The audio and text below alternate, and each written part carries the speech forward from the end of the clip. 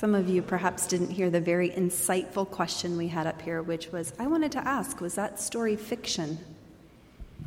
That's why Tiffany responded, no, it's the story of a real girl named Malala. Biblical Jubilee. Have you heard that term before? It's rooted in the Hebrew scripture vision of an every 50-year celebration, essentially.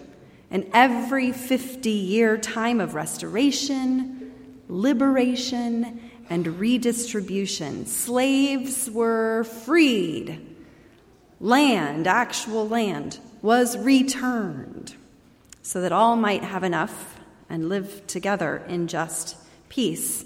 And this prophetic vision of Jubilee is central to the gospel narratives, proclaimed and lived and taught and embodied by Jesus, particularly in the Gospel of Luke, where at the beginning of his ministry, Jesus prophesies that the vision of God's Jubilee, that 50-year celebration, every 50-year celebration, was fulfilled in the hearing of all those who stood around him.